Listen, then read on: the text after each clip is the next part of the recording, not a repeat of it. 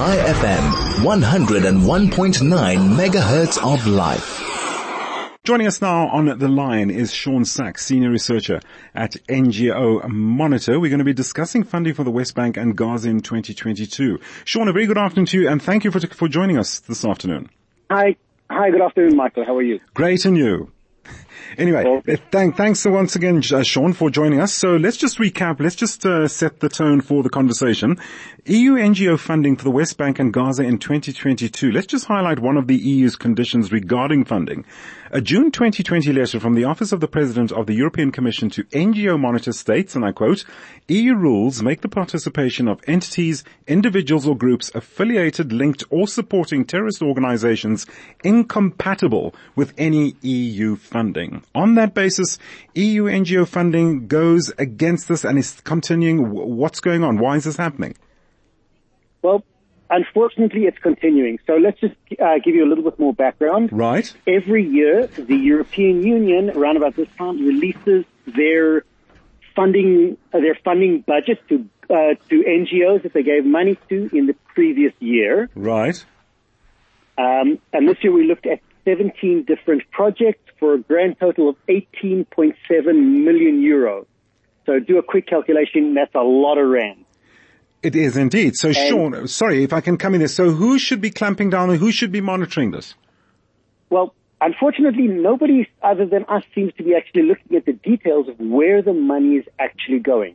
And that is what we did. So it's not just how much money and for wonderful things, they say, for example, projects that deal with human rights and education. And that's all very well and good. Yes. But as we know from South Africa, something that sounds good, if you look at who's getting the money, that's where the problem is.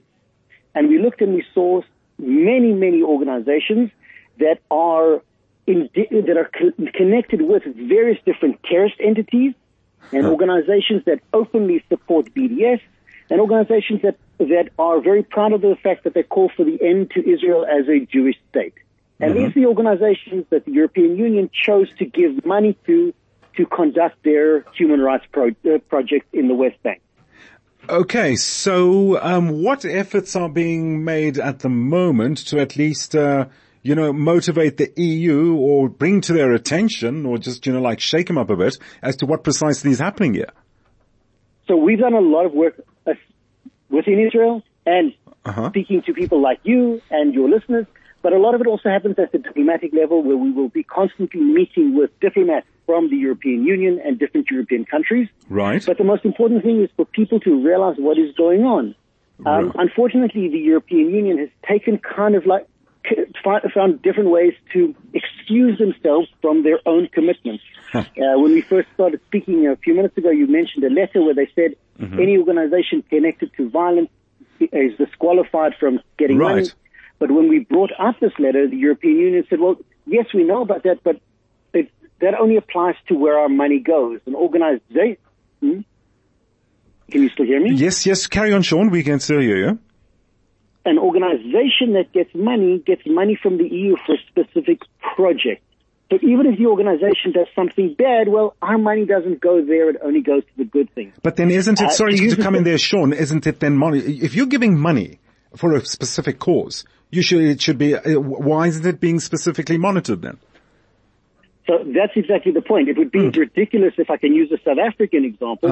It was as ridiculous as the AWB. We all know what they're up to.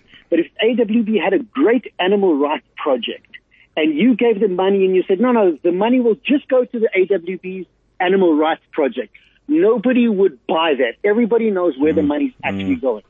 But unfortunately, the European Union is using that exact excuse. And they're saying, yes, we know an organization is connected to terrorism, and we know that many of the people there have said they support terrorism, and we know that these organizations call for BDS, but we're giving them money for their human rights project. So then it's okay. Oh boy. Okay. But so how would one really, find out? But what I'm trying to say, Shaun, is, okay, so we know that what they could possibly be getting up to and what they could be delving into. Why doesn't the EU just slap a ban on them, knowing that there could be, clandestine issues going on behind the scenes? Well, it's not clandestine. It's actually out in the open. And the answer, unfortunately, is it goes down to the fact that the European Union is determined to throw away money. They have large budgets for human rights. And over the years, they've continued giving money to these same organizations year in and year out. Right. And they're very reluctant to turn around and say, oh, yeah, we've been giving money to bad organizations for the last 10 or 15 years. It's a very hard pill to swallow for them to acknowledge and admit that they've been essentially throwing money away to very bad organizations for many, many years. Shaun, and it's a long process, but we're slowly getting there.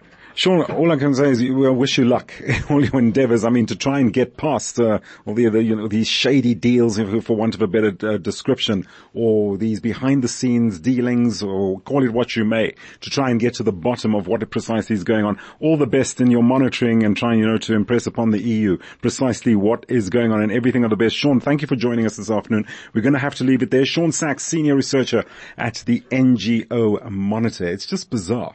We know what's going on behind the scenes. You know what's happening, and yet money is still being splashed out there.